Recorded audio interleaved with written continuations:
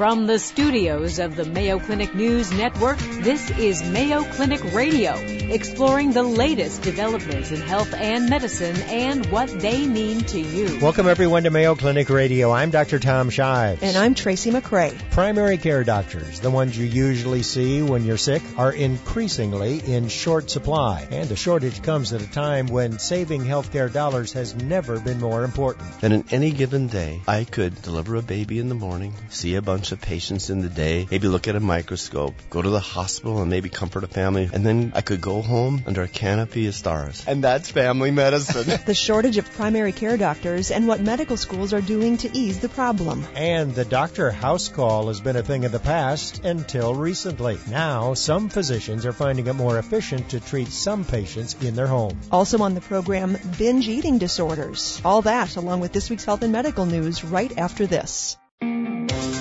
Welcome back to Mayo Clinic Radio. I'm Dr. Tom Shives. And I'm Tracy McCray. Primary care doctors, usually specialists in family medicine, are at the front lines of providing health care in this country. It's usually your primary care doctor you see first when you're not feeling so hot, and it's that doctor who decides whether or not you need more specialized care. There is a growing concern that there won't be enough primary care doctors in the coming years. For example, the Association of American Medical Colleges says there'll be a shortage of around 130,000 physicians in the next 10 to 20 years, many of those in primary care. And heightening the concern is the fact that 10,000 baby boomers are becoming eligible for Medicare every day. Now, on the other hand, the Institute of Medicine, which keeps track of medical education in the U.S., says it doesn't see a big problem. We're training enough primary care physicians. Here to discuss the future of primary care medicine and whether there's a looming shortage of doctors is Dr. John Bachman. Dr. Bachman is a specialist in family medicine at Mayo Clinic and is a professor of family medicine in the Mayo Medical School. Welcome to the program, Dr. Bachman. Well, thanks. I can hardly wait. Nice to have you here. We've all heard that there may not be enough primary care physicians, particularly since the population is aging. Is this a serious problem? This is going to be a real big problem. And let's begin at the basics. The basics are 1 in 6. 1 in 6 of your dollars goes to paying your health care bill. Now, you may not have that in your insurance, but the largest provider of health care is the U.S. government for Medicaid, Medicare, the VA. We are spending $7,500 a person for health care. That is an extraordinary amount, and we can't afford it. Healthcare does not deserve that money. Any money that's wasted is money that we're not using for schools, not using for parks, not helping us improve our life. So as we go forward, one of the big issues is not only going to be taking care of our population, but doing it in an effective manner that's involving costs. There's only one specialty that is able to reduce morbidity, mortality, and costs, and that's family medicine. Now, why is that? Because you are on the front lines? That's true, and we don't understand that. So let's talk about that for a bit. When we look at people who get sick, if you take a look at adults, how many adults get sick or injured in a month? In the U.S.? Yeah, for every 1,000 patients or 1,000 people, how many get sick or injured? Well, the answer is 750. Now, out of those 750, how many actually go to a primary care physician? About 250. And then, how many actually then go see a specialist? Well, maybe about 50. And how many come to a large institution like Mayo Clinic? 1. Now, Barbara Yawn here in Rochester actually did a study that's a little bit more refined than the figures I gave you. But the fact of the matter is the majority of people who I'm seeing in my office are different than those that we see here at the Mayo Clinic. What I'm dealing with when I see my patients isn't possibilities. It's probabilities. If you see me, the odds are 90% in 3 weeks you're going to be better. If you don't see me, well, maybe it's 75%. Who knows? But anyway, what I'm there for is to take care of those issues that are common. Now, there's also something else that's going on here. What's the difference between the 750 people that are sick and injured and the 250 that show up in my office? Well, it turns out that the number one factor is their life. They have dis-ease. When I just came back from Nicaragua, I go down there with the students entering Mayo Medical School. Typically, we see about 800 patients. This year, we saw 1,300. Well, what was going on? Well, they were having a drought. Everybody was stressed. people were tense, and people were coming in with the problems with anxiety, backaches, stomach aches, all related to stress. If you were to come to see me, Tom, and you had a sore throat, sure, you might say you have a strep throat, but I probably would say, well, wait a minute, strep is everywhere. But Tom, how many hours a week are you working? Maybe we need to chat a little bit about that. And so what we do is we try to take care of a person as a whole person, to be able to help them so that they have a healthy lifestyle. My goal is to keep you away from specialists by not doing a lot of tests. I think when you mentioned the figures before about how we needed more specialists, or that the certain organizations don't, we still have to look at the data, and shows that if we add specialists to our population, we increase our morbidity, increase our costs, and increase mortality. If you have a town that doesn't have a cardiologist and you send the cardiologist there, there'll be an outbreak of cardiology diseases. It's sad but true, and sure, some of those people may very well need it, but boy, a lot of other people don't. So what you're saying is that one of the keys to reducing the cost of medical care in this country is primary care physicians. It is absolutely essential. And if you correlate costs of care and primary care is one of the best ways of reducing costs in a population. If you take a look at Minnesota is unusual because we have a strong public health department, we have a strong primary care base, and we also then have a bunch of specialists, but they're in large groups, oftentimes on salaries. That's a cost-effective model. That works. You go to other states, and you'll see it's not cost-effective. It's because they don't have that primary care base. So how do we get more of you? Well, there are a few things that are going on that would help. The first thing is the Affordable Care Act has some measures in there to help us produce more primary care physicians. It has to do with forgiving loans and encouraging people to be financially able to afford to go to primary care. In Canada, one of the things is the disparity between salaries between primary care and specialists is a lot smaller. That's going to change as, again, the Affordable Care Act, if it starts asking for a value, is going to change things. I, as a primary care doctor, if I'm working in a full-time position, I have control of $10 million worth of healthcare costs. $10 million. All right, as a primary care provider, I only get 5% of that. But suppose we can incentivize our primary care physicians, pay them a little bit more, ask them to do things like house calls, pay them for those kind of things, pay them for thinking rather than procedures. And all of a sudden you have doctors going to houses and preventing them from going into the hospital and running up a big bill. Has this been a satisfying career for you, and what do you tell a medical student who might be interested in the field? I think if you want to see more life in a week, follow me around. It's a wonderful job. I've delivered 1,200 babies. I have taken care of the children of my children. I've been very happy with my career. The lifestyle that we have is outstanding, and I think that one of the prouder moments of my life is my daughter, Maria, is at Boston University, and she finally said, I'm going into family medicine, and so she's a second-year family medicine resident. So there is hope for you, Tom. When you get sick, there'll be another Bachman around to take care of you. I want to know, when you work with the students at Mayo Medical School, are some of those students, like your daughter, being responsive to that call that you're putting out? Definitely. One of the things that we did was before the students come to Mayo, we've sent out a program where they can come with me to Nicaragua, and they see primary care. And they were able to immerse themselves in taking care of people as a holistic way. We said, well, we won't take care of your headaches, we'll take care of your anger. They talked about alcoholism. They learned what it was like. Then as soon as they enter the school, we have programs set up so that they can actually be encouraged to go into family medicine, family practice interest groups, the ability in their third and fourth year to connect with doctors in family medicine. And I think one of my favorite programs is get them out of the large institution. Why should they see the 1 in 1,000? What they need to do is go out in rural communities like I did. I went out to 2 harbors. And in 2 harbors, there is where I discovered what it was all about. I took care of people for over a year, didn't have any tests, and I learned a tremendous amount. The most important was this, that in any given day, I could deliver a baby in the morning, see a bunch of patients in the day, maybe look at a microscope, go to the hospital and maybe comfort a family who someone has died, and then I could go home under a canopy of stars. I could go from birth to death, the microscopic to the universe, all in one day. And that's family medicine. And you are a shining example of what it means to be a family physician. Dr. John Bachman, thanks so much for being with us. Thank you very much, Tom. We'll take a short break, and when we come back, we'll find out what medical schools are doing to meet this doctor's shortage. And about how the training of doctors is changing to meet the demands of the digital age. You're listening to Mayo Clinic Radio on the Mayo Clinic News Network.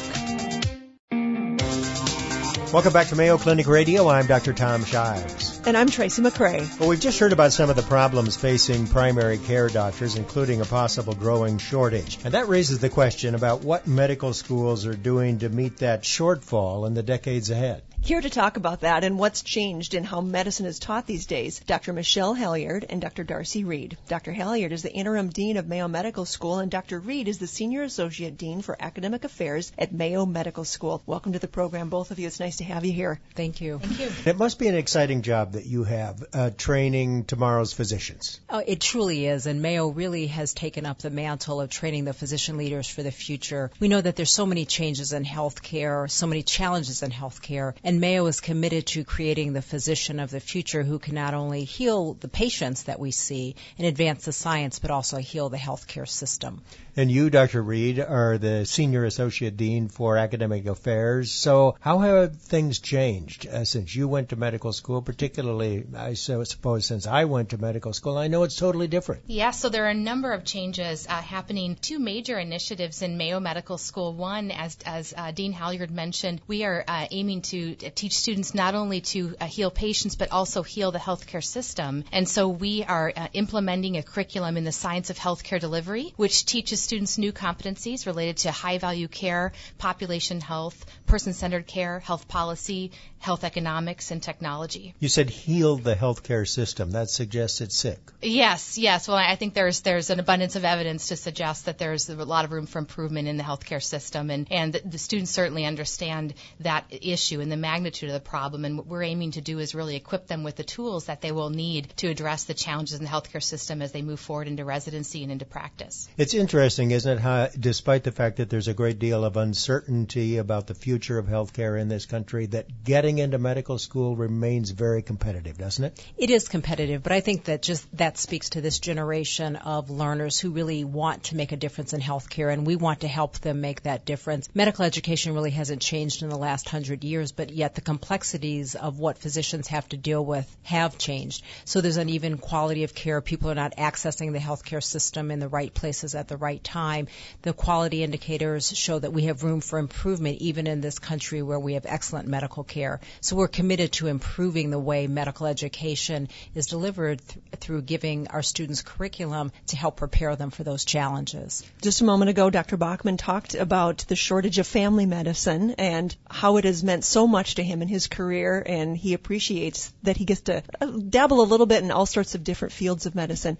Is that something that the medical school of today is considering, is that maybe specialties are taking away some of the shining stars of family medicine? Well, certainly students have to go where their calling is, and so at our medical school, our goal is to give our students a wide breadth of experiences so that no matter where they feel compelled to pursue their career, they're able to make a contribution. So in Mayo Medical School, about a third of our students go into primary care, and certainly that's an important piece. We've got 2/3 that are going into specialty care, and just as Mayo really integrates all of the specialties, whether it's primary care through specialty care, our medical school prepares those students to go into those residencies and ultimately into those careers. What percentage of your students are women now? About half. About half. Has that changed the popularity of certain specialties? I mean, do women tend to go into family practice more than men used to? And the second part of that question is, do women often look for a specialty where they might be able to work part-time? Those are great questions. I think if you look at nationally, yes, it's true that women have chosen non-surgical fields traditionally, but we are seeing this change, including in the Mayo Medical School student body. There are a growing number of women choosing procedural specialties and surgical specialties, which is a terrific change. For example, in our Mayo Medical School, we have 2 female leaders of our surgery interest group. How do you go about helping a medical student choose a career, We have a specialty? We have a wonderful program called our Thrive program that was started by our Senior Associate Dean for Student Affairs. And part of that is career exploration. So our students are actually taught as they're going from second to third year about an analysis of what their personality types are, what might their specialty interests be. We're also giving them broad exposure. Within our curriculum, we have selective time. So our students have an ability to do early career exploration. So they don't have to wait till their third or fourth year to figure out where they might want, what specialty they might want to pursue. How many students show up on day one knowing exactly which direction that they want to go? Is that unusual, Dr. Halyard? Well, there's some that think that they know, and as they go through that process, they change. And so we give them a great opportunity to explore all that medicine has to offer. Now, you mentioned how things are changing in medical school, but the Mayo Medical School in itself is changing and growing. Used to just be in Rochester, Minnesota, but explain how that has changed. That's right. We're moving to a national medical school, so we're creating a 4-year campus that's part of Mayo Medical School in Arizona that will open in 2017. We'll have 50 students per year, all MD students, for a total of 200 when we're at our full complement. As well, we'll have an option for our Rochester-based students, up to 8 students per year who want to complete their last 3rd and 4th year in Florida, at Mayo in Florida, to do that as well. As well, we have growing opportunities for electives and clerkships in the Mayo Health System. So just as Mayo Clinic has expanded from Mayo Rochester to Arizona, Jacksonville, and the health system, so has Mayo Medical School expanded. And it's an exciting time. It gives our students an opportunity to take advantage of all that Mayo Clinic has to offer enterprise-wide. Have the requirements for getting into medical school changed? Do you still need a big science, heavily weighted science background to get into medical school? We see students that are coming from a variety of backgrounds. Certainly you have to have prerequisites that allow you to do well on the MCAT, so certain science prerequisites. But as compared to decades ago when almost everybody had a science major, things have changed. So we have people that have had multiple careers and multiple undergraduate degrees. Dr. Shives, you have said many times, I don't know if you've ever said it on the air, but you've told me you probably wouldn't make it into medical school right now. Nor would I. Or me. Can one of you explain why that is? Why do you feel that way, Tom? Well, I think I probably would, but the studying for the MCATs and preparing for the MCATs has completely changed. When I took that examination, it was a test that they really wanted to know what you had learned up to that point in your college career. We didn't study for it. We didn't have all the manuals. We didn't have all the courses, and I'm not sure that's really been good or helpful. What I would say is that if you really want to make the test better, based on my experience as a physician over the years, the 2 things that you really need to test for are integrity, ethics, and common sense. And unfortunately, there's no good test for that. Dr. Reed, you had said there was a couple of other things you wanted to make sure we highlighted, some initiatives at Mayo Medical School. Yes, well, I mentioned our new training program in the science of healthcare delivery, which is a key initiative, and the other is our transformation to blended learning. And blended learning combines online learning with classroom activities. And so instead of sitting in a classroom and listening to a traditional PowerPoint lecture, our students are having the opportunity to do short and engaging, cutting-edge online modules, perhaps at home, before class, in the coffee shop. They have the opportunity to do that kind of when and where they would like to, and then come to the classroom already armed with the core content, and then the classroom activities really build upon that. So we're not repeating the lecture, but instead doing cases, we're doing laboratory, other kinds of interactive activities that take that learning to the next level. Thanks so much for being here, both of you, Dr. Michelle Halyard and Dr. Darcy Reed. Dr. Halyard is Interim Dean of Mayo Medical School. Dr. Darcy Reed is Senior Associate Dean for Academic Affairs at Mayo Medical School. Thanks very much. Thank you. Still to come on Mayo Clinic Radio, the doctor will see you now in your home. In an era of high-tech medicine, some physicians are returning to a practice from bygone days, the house call. And binge eating is a serious medical problem. We'll get details and hear about mindful eating practices that can help you avoid overeating. Have a health-related question you'd like us to answer or a topic you'd like us to cover? You could tweet us anytime at hashtag Mayo Clinic Radio or send us an email at mayoclinicradio@mayo.edu. Coming up, the latest health and medical news with Vivian Williams. You're listening to Mayo Clinic Radio on the Mayo Clinic News Network. Battling the high cost of cancer drugs. a risk for postmenopausal women, and new recommendations for protein in your diet. This is your Mayo Clinic Minute. A group of the nation's leading cancer experts has a prescription on how to reduce the high cost of cancer drugs because it affects patient care. Cancer affects 1 out of 3 people, and the price of drugs could wipe out half of some people's income. A University of Pittsburgh study shows many postmenopausal women have lots of fat around their heart, which raises their risk of cardiovascular disease. They say strategies to reduce that risk are key. Plus, researchers say guidelines for how much protein you eat needs updating. They say it's not how much protein you eat, it's the type of protein that's important, and so is eating protein at each meal. Let's talk about the relationship between sleep and being overweight. People who are overweight or obese tend to have sleep problems. In a new study, Mayo Clinic sleep expert Dr. Varen Somers and his team found that people with potbellies are at risk of having a poor quality of sleep. The type of fat that causes potbellies is inside the abdomen. It's called visceral fat. Now that they know people with visceral fat tend to have sleep problems, Dr. Summers says the questions become, does the visceral fat cause the sleep issues, or does the bad sleep make you fat? He and his team are conducting research to find that out. Itchy eyes and an itchy runny nose, telltale symptoms of seasonal allergies. Some say this year is a bad one for allergy sufferers. Mayo Clinic pediatric allergist Dr. Nancy Ott says pollen counts vary greatly from season to season, and how bad your symptoms are depends on the type of pollen to which you are allergic. Dr. Ott says treatment for seasonal allergies has improved a lot in the last 20 years, and most people can find relief with over-the-counter medications. Use antihistamines for itchy eyes and noses, and corticosteroid nasal spray for congestion. If you're miserable, talk to your healthcare provider. But remember, allergy season will come to an end eventually. For more health news, visit the Mayo Clinic News Network. I'm Vivian Williams. Welcome back to Mayo Clinic Radio. I'm Dr. Tom Shives. And I'm Tracy McRae. Good nutrition, that is getting enough of the right kinds of foods to stay healthy. It's a challenge for all of us, isn't it? Amen. 5 fruits and vegetables today. I try as hard as I can. Doesn't matter what your age, but, for older adults, sometimes because of illness, sometimes because of they don't have an appetite, good nutrition may be especially difficult. Here to talk about older adults and nutrition is Dr. Paul Takahashi. Dr. Takahashi specializes in general internal medicine and geriatrics at Mayo Clinic. Welcome back to the program, Dr. Takahashi. Thanks, Tracy, Tom. Appreciate it. Thanks, Dr. Takahashi. Always good to have you on the program. So let's talk about nutrition, mainly with regard to older individuals. You deal with them day in and day out.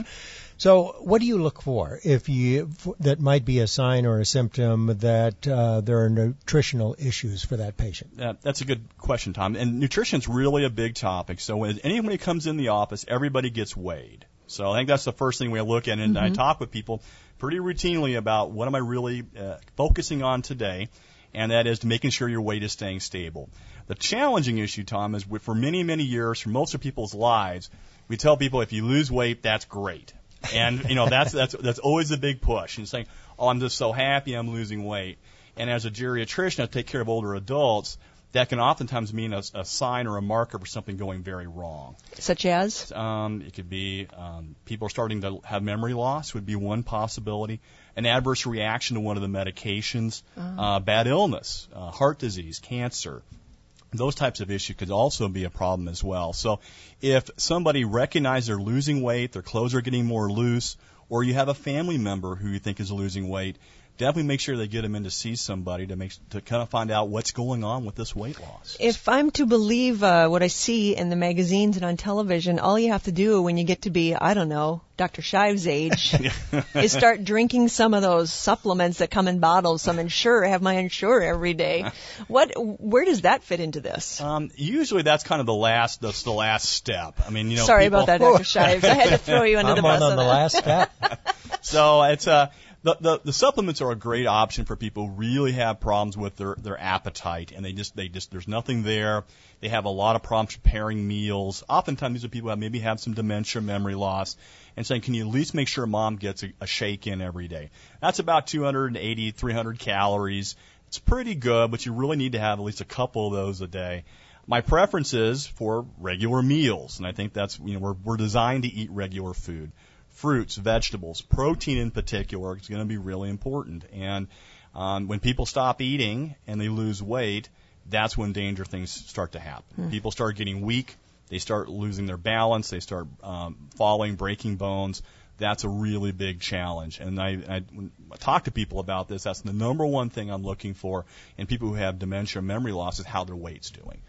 So in most doctors' offices, if you go in to see them and you've lost weight, everybody's happy. But in your office, no. No, not at all. And that's why I'm trying. And I educate people every day, and they say, and you would try to say, well, please don't go on diets, and please be very careful with restrictive issues. I know that for some people with major illnesses like heart disease and high blood pressure, you have to be a little cautious with that. But in general, if you're losing weight and we don't have a good reason for that, that needs attention, both to treat it as well as to find out why people are losing weight.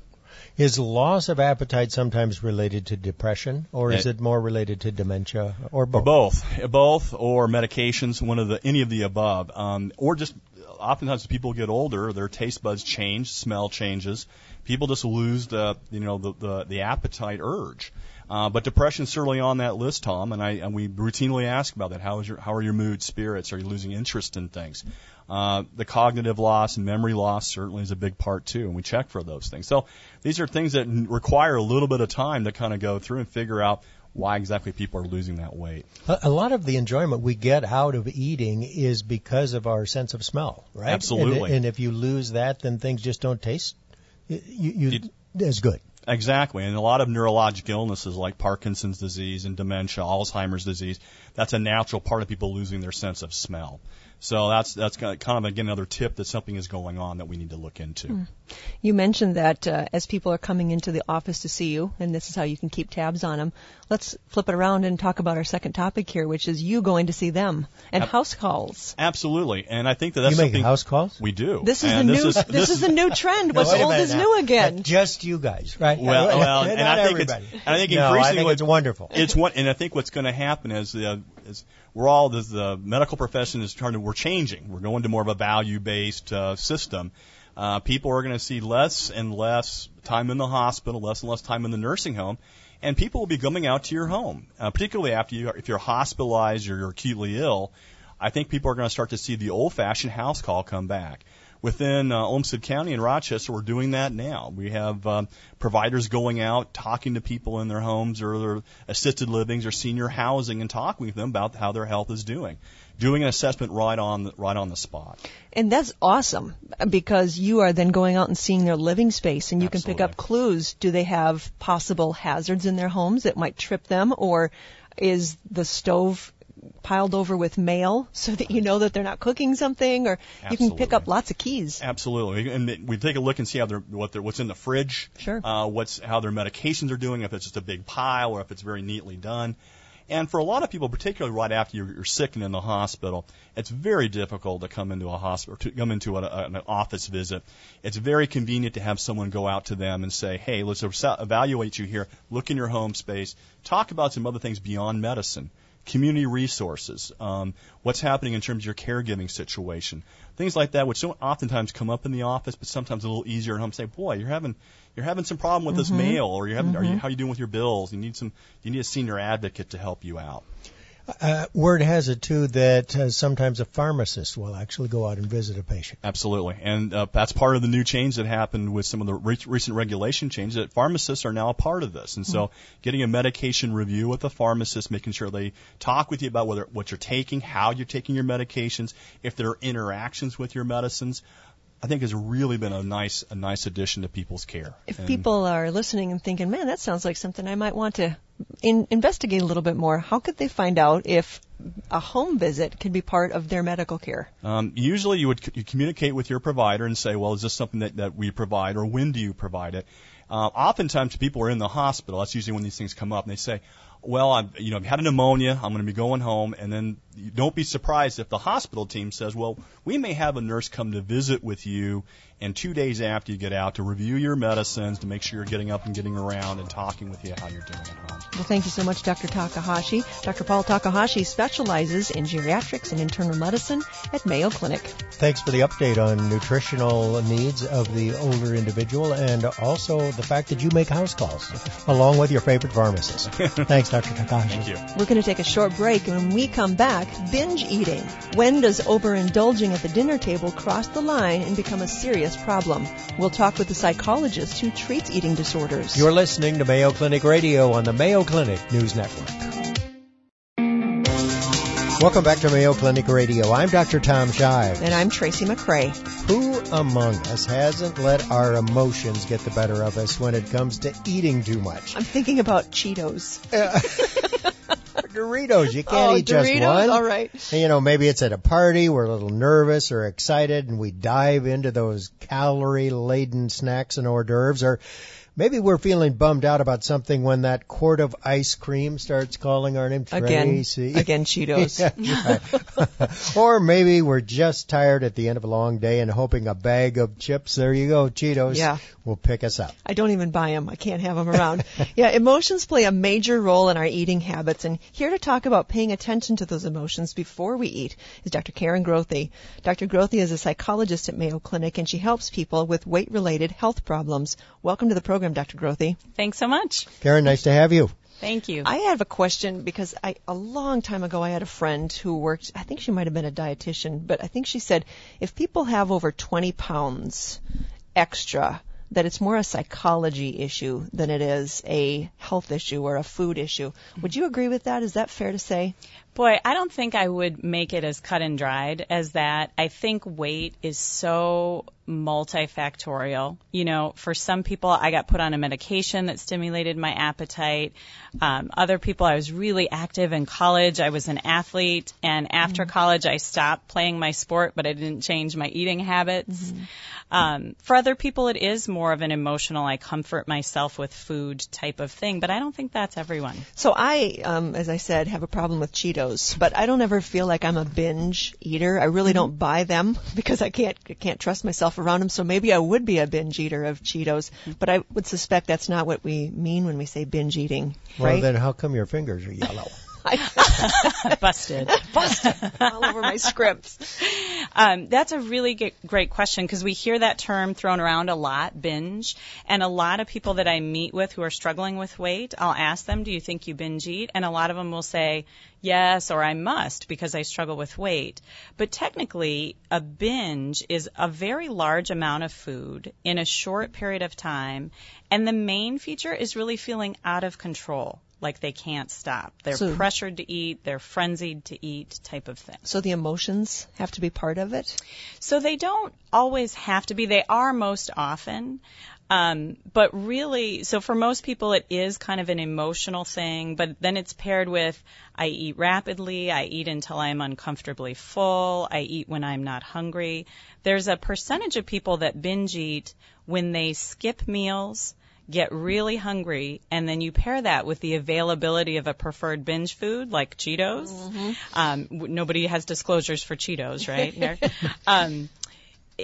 That combination of restrained eating pattern plus availability of a preferred will equal a binge even if there aren't emotions to it, but they just feel out of control, like they can't stop until that bag is gone. So that's the piece. It's the out of control piece is what ties it to a binge, the definition. And really being that amount as well. So some people will say, well, I binged because I had 3 pieces of pizza. There's actually a psychologist who spent his whole life studying this, and they have defined down to how much pizza, we're talking 6 donuts. We're talking at least a whole medium to large pizza, depending on where it comes from. That's a binge. You talked about how rapidly we eat, and that becomes a problem in that there's this satiety center in your brain, right? And if you eat too fast, the signal never gets to your brain that you can stop eating. Is that correct? That's exactly right on. It's a pretty inefficient system. So the gut hormones that tell your brain you're full, that whole system takes typically a minimum of 20 minutes. So if we spend less than 20 minutes, we're eating in response to other cues, like how much I was served or what I thought I needed to eat, rather than kind of this internal, okay, that's what I needed for my physiological deficit to feel full. Yeah, who takes 20 minutes to eat anymore? So you got to eat pretty slow. Mm-hmm. And so what is that the solution then? A little bit more mindful when you're eating? That can be part of it. So people, that restrained eating pattern, changing that around is one of the first steps, whether you have true binges or not. If you have that restrained eating pattern, with which a lot of my patients struggling with weight do, I skip breakfast, maybe I don't have very much for lunch, and all my calories are in the evening. So you're really hungry, and it's harder to control things like that. And so what we try to do is get people to schedule regular eating. And then usually what people do is the first thing they'll say, well, now I'm eating a banana for breakfast. And I'll say, great, because you're eating something, but it's not enough. You need to be getting, if you're between 1,200 and 1,800 calories a day, if that's a goal, you probably need 300 calories at breakfast and something with protein and fiber that'll keep you full. Because other people will say, well, I started eating breakfast and now I'm hungry all the time. Well, just that banana or just that light cereal is probably not going to do it. And it means something's working because now your body's hungry. We just need to give it kind of the right system, the right protocol. What do you think of those fad diets that cut out a particular kind of food, like the no-protein diet or the low-carb diet? Or the super-protein paleo diet, yeah. What do you think of those? So really, there's no evidence that any fad diet works better than any other. And actually, there's evidence that fad diets just get recycled. So the HCG diet right now was popular in the 70s. Didn't work back then, doesn't work now. But what really the truth is, if you look at even Mediterranean diet versus like an Atkins diet or just a low-calorie, low-fat diet like we would say here, as long as it's safe and it's a safe amount of calories, nobody should be under 1,000 calories unless they're being medically monitored. What predicts weight loss is sticking to the diet. It doesn't matter if it's any of the healthy diets, it's sticking to it. I don't want to put you on the spot, sorry, but I wonder, what do you think of the Mayo Clinic diet? I like it, and we use it in our weight management program. And the pieces I like about that are that it focuses on sustainable changes. There's a lose it portion, but then there's a live it portion. It focuses on whole foods versus foods that come in a box. But it's really kind of the whole package. I'm thinking about something that you said, that then what defines it as being binge eating is that you feel out of control. Mm-hmm. I don't know that I ever feel that way when I'm eating. And I'm sure that there are people who do. And isn't that then what makes it a psychological issue more than a food issue? Is that's that out of control feeling. Yeah.